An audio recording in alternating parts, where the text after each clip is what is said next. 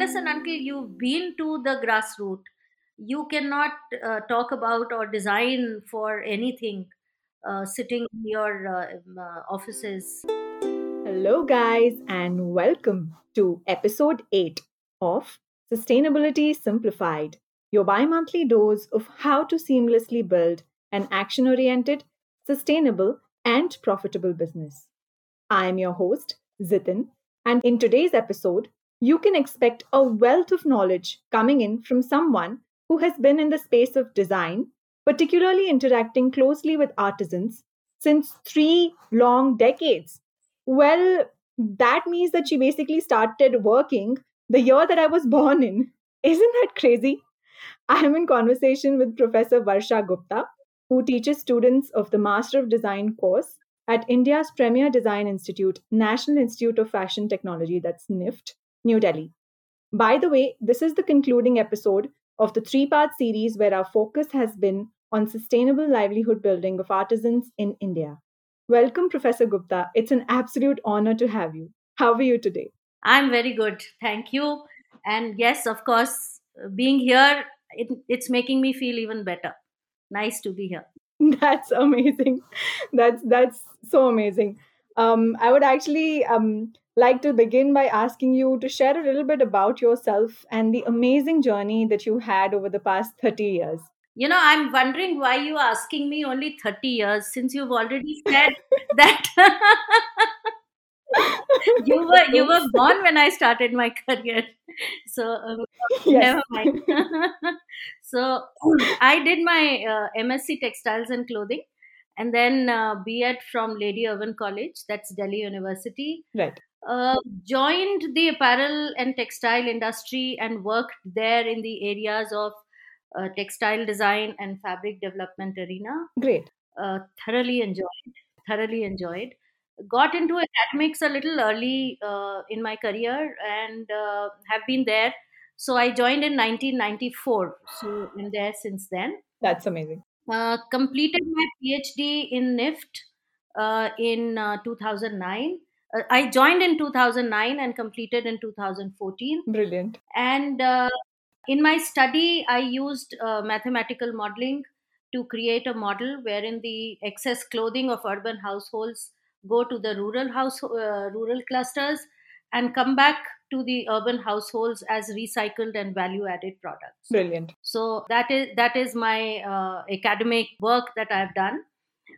With respect to career, I joined, apart from working in the industry for some time, and then I joined NIFT in 1995 and have taught in multiple departments in NIFT.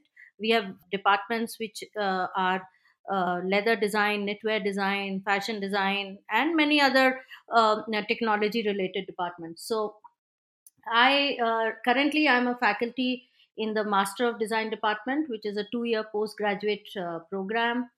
I also had a very interesting project these days, which is for creating a digital platform for craft-based and rural products. And this particular project is a joint initiative with the Ministry of Electronics and Information Technology, that's METI, along with NIFT. I actually rather love my work at NIFT. My dream is to have my own startup, That's brilliant. maybe my retirement. Yeah, that's about me. That's amazing. That really has been an amazing journey. Over the past so many Absolutely. years. I won't now give it a number. I also want you to kind of, elaborate a little bit and tell our listeners more about what really got you interested and motivated to, work in the design, space, which is such a dynamic space. Yeah, so it is really a dynamic space. My journey has been going from one side to the other, as I think it happens with everybody. But Right. with respect to my teaching career, so I started teaching in the garment manufacturing area and was teaching very technical kind of subjects. However, over a period of time, my interest in the sustainability related areas made me take up subjects which lead to system design and design thinking. Brilliant.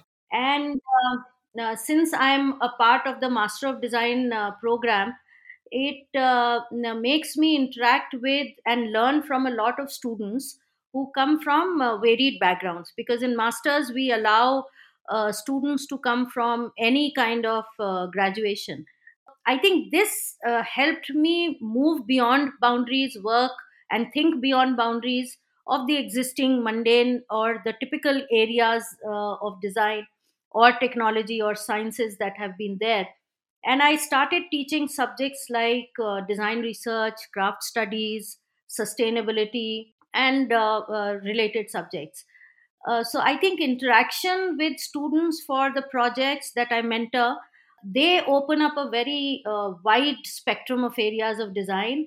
And of course, with every project more intriguing than the other, the motivation levels are always high. So these are if I look at my teaching career now, I have moved from multiple departments. I have taught a different kind of students in different areas.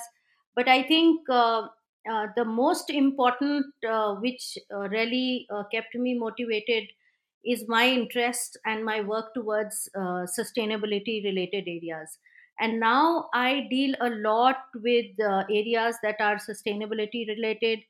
These could be principles of design, sustainable design, pillars of sustainability, or even complete sustainable systems. I personally feel that areas like these are not really to be studied alone. These are lifestyles. We need to live this and not just study these. So, being an Indian, I think it is not difficult for us at all. I feel that we Indians are brought up in a manner that we don't need to be taught sustainability. I always take a few examples, and I feel that if I go back to my nani dadi house, I don't think we have seen things like dustbins or we never had a dustbin in the house. The only thing that I remember was a bricked cemented kind of structure which was outside the house. And all that it was used was for maybe putting kitchen waste, which was just like fruits and vegetable peels, etc. And that also would get cleaned up by the cattle or the goat which was roaming around. And there was nothing thrown. Right. So I think if one looks at areas which you believe in, Right. I think motivation always is there. Right. So that is my biggest motivation. That's quite amazing. And the part where you spoke about, how it's very kind of ingrained in our Indian society or upbringing, and it's very easy for us as Indians to actually practice sustainability, and in many ways we do practice it. Yeah, And I've spoken about it, time and again. Um, yeah. Even if you look at our clusters, the handloom and handicraft craft clusters, especially in the villages. right.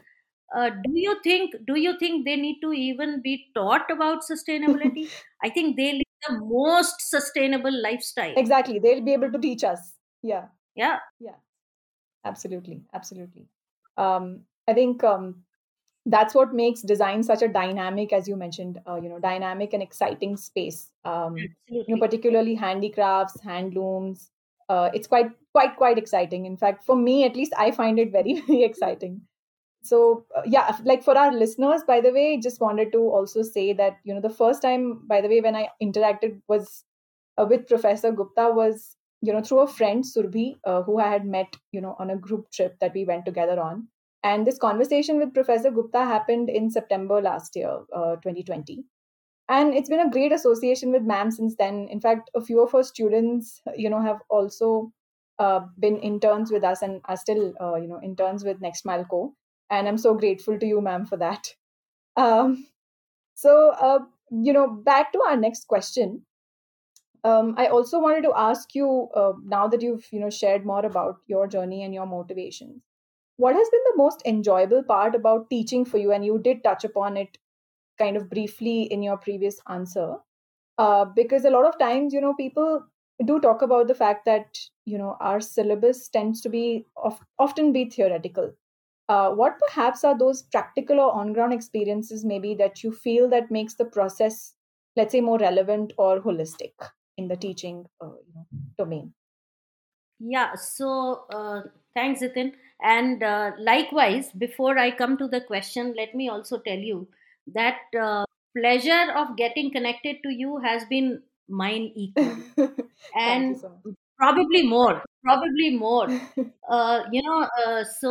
Let me use this platform to tell you also that I was myself looking for bringing in someone from the industry who could talk to the students about the practical aspects and application of some of the sustainability principles. And I left this message to some of our alumni group and everything, and that's how got connected to you through Surbi. And Yeah. I think that is something that I have enjoyed having you interact with the students, and I can assure you the feeling has been mutual from their side as well. Thank you so much, Yeah, ma'am. so Thank that has been real pleasure. Uh, Coming to your question about the theoretical or practical concept, so uh, fortunately, I have taught for my major academic career at NIFT, and at NIFT we really take pride in our curriculum. The curriculum is actually revised regularly, and when it is revised, experts are called from all walks. So, and they get involved in the process. right, So, it kind of ensures that it fits the future requirements of the industry as well as the planet. right, Apart from that, there are a number of windows in the curriculum that makes the whole course delivery very practical and non-bookish. right, So students are exposed and to interacting with the industry professionals, and they get to work in the industry on a very regular basis. So we have industry internship opportunity, we have guided projects as opportunity where they get to work, and some of the students have worked with you, which you have seen that that is within the curriculum itself. So they get to meet or interact with the industry professionals right, in between their program. And in fact, there is a very good system that we have at NIFT, which is called faculty attachment. So this is what happens is that over a period of time, when the faculty is working at NIFT and do not get a good exposure of the industry, so obviously to ensure that the faculty oneself does not become bookish, we are allowed to go, or rather we are forced to go to the industry, do a faculty attachment of a shorter duration, and actually work in the industry during that time. So we are given off from the college to be able to work in the industry and get exposures ourselves. And obviously that that's pretty interesting. absolutely that helps in your course delivery tremendously. Yeah, so I think that is one area which helps us ensure that things are not only bookish but more practical and industry oriented, applied industry oriented. Yeah. Right, right. That was pretty interesting. I didn't know about the faculty attachment thing. That's quite nice. Yeah, yeah. That's quite nice. So shifting gears a little bit, since everybody's talking about this whole global pandemic, I thought let me just ask you something around that as well. So, Yeah. how would you say the pandemic has impacted your work and perhaps also the collaborations that you may have with artisans across the country? I remember the online training that I had conducted on the topic craftspersonship to entrepreneurship, which you kindly invited me for, which was online this time, with artisans across the country. And with my internet issues, I know how hard it was at my end. I can't even imagine how difficult it must have been for all the artisans based, in remote parts of India. Could you also shed some light perhaps on maybe some of those challenges that have been faced both by you as well as the handicraft or handloom sector in general, considering these very uncertain times? Okay, so yes, I would agree there that the pandemic has definitely impacted things and the way we worked. I would not say that it did not impact, but I think I would look at it more positively, and because it has opened doors for a lot of new possibilities. So Right. for us, like if you look at our work wise in terms of teaching, we did everything. So even the admissions, new admissions happened, all the classes happened, including all the practical components. And as you rightly mentioned, the craft awareness workshop happened. So we were able to actually accomplish everything. I will say that we managed some pretty well and some maybe not so well, but I think now if you look back and think about it, we feel that uh, the learning outcomes for the students were still managed pretty well. The students, from the point of view of the students, I would definitely say that the typical campus atmosphere and that all the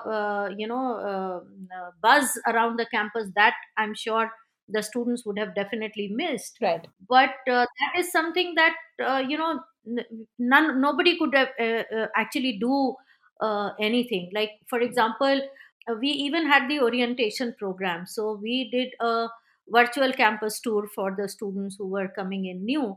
But at the same time, obviously a virtual tour is not the actual tour. Right. Right. So there are things that you can't do, but then I guess it was whatever we could do with the best, to the best of our abilities. So coming to the craft related activities, as you said that we were required to do a craft awareness program, because we have a subject which is the craft studies, which is, in our case, in our program, it is clubbed with the sustainability area. But in that particular subject we do a craft awareness workshop, which is for the artisans of the clusters, where students go and study the complete system from a sustainability perspective. So when we planned to do this craft awareness workshop, we Right. thought that probably we've been able to accomplish everything, but this particular workshop, I think we'll not be able to do. So everybody was looking, and we did a lot of brainstorming, and then finally students also were very enthusiastic. They said, "Ma'am, let's give it a try." And I think everybody pitched in, and we managed. And in fact, it was super exciting, not only for the artisans, but more than artisans, their families. It, in some cases, students actually carried their phones, where because this was a time when the travel, there were complete restrictions, and no public transport was there, and people were not allowed to travel too much. So some of the students who could actually travel by their own vehicles, they actually went to these clusters. Right. And they the some of the artisans who could not even understand the usage of a smartphone, forget about going on to the Google Meet or the Zoom link, the students actually taught their kids. And that was, I think, an amazing journey for not the artisan but their families, and the whole family got involved. Brilliant. And in fact, if I compare it with last year when these artisans had come physically, only the artisan could come, Right. or maybe one member of the family maximum accompanied them. But now, because it happened online, you had the whole family enjoying and kind of participating in some form or the other on the online link. So I think that was something which made us think that there are loads of possibilities. Artisans are ready to learn. They had no inhibitions with respect to what is the kind of technology that we were bringing in. There were initial hiccups, definitely. I'll not deny that. But after every session, including yours, as I was saying, uh, the artisans, they ended up saying that, "Ma'am, when do we have this kind of thing Right. next?" So I think that speaks a lot. Yeah. These artisans, they are ready to learn. They are super excited, they always are open to ideas. Right. So I think that was an amazing journey. Absolutely. So the pandemic did cause some troubles, but then I'm sure, you have to make the best of it. Absolutely. I love that optimistic and positive attitude. Yes. I fondly remember some of the family members getting very, very super involved during the, workshop that I had hosted. So it was really interesting to like, see all of them also working. So I remember Khatri ji and his, Punjabi jutis and all his family members being like, okay, this is how you do it. And oh, okay, there's WhatsApp business. Okay, this is what goes there and that, there and this and that, and that was pretty interesting. And there were a couple of other artisans and their family members as well, joining the whole Yeah. workshop, which was, as you said, quite fantastic and quite brilliant in terms of like just looking at opportunities and possibilities out there. Great. So moving on from possibilities to potential, any advice that you'd like to give to listeners who potentially might want to kind of explore the space, whether it is as a teacher, starting their own enterprise, or just working in this sector? What would you like to say? Okay, so I think, one small advice for everybody. There are loads and loads of opportunities that are available, Right. but starting at the base to get a good foundation and getting your hands dirty is, I think, the key to success. Absolutely. So if you do not work at the base, then do not expect to grow fast. Yeah. Right. Right. Absolutely. That's also something that Malvika briefly touched upon. I spoke to her 2 episodes ago on the same, in the part of the same series. Okay. She runs the Indian Craft Hunt. So I think, I do think that that's actually useful advice for any person in possibly any sector, but definitely in the handicraft and handloom sector, it's absolutely paramount. Yeah, because unless and until you've been to the grassroots, you cannot talk about or design for anything Correct. sitting in your offices and homes. Yeah, so that is something which you need to work. Absolutely, absolutely, ma'am. Thank you so much for that.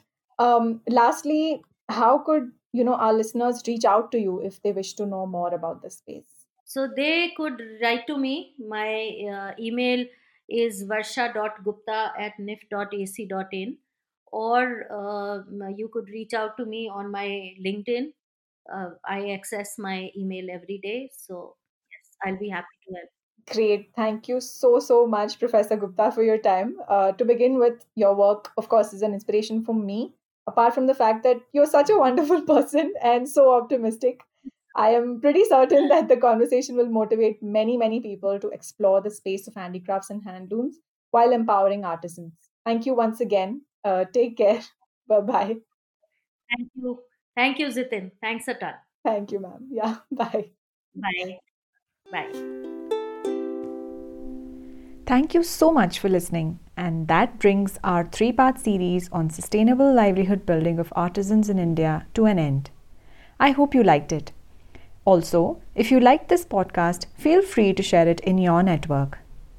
My one takeaway from this episode was the world of possibilities is endless. We need to, though, get our hands dirty in order to make our experiences more enriching and authentic. I would love to hear your key takeaway from today.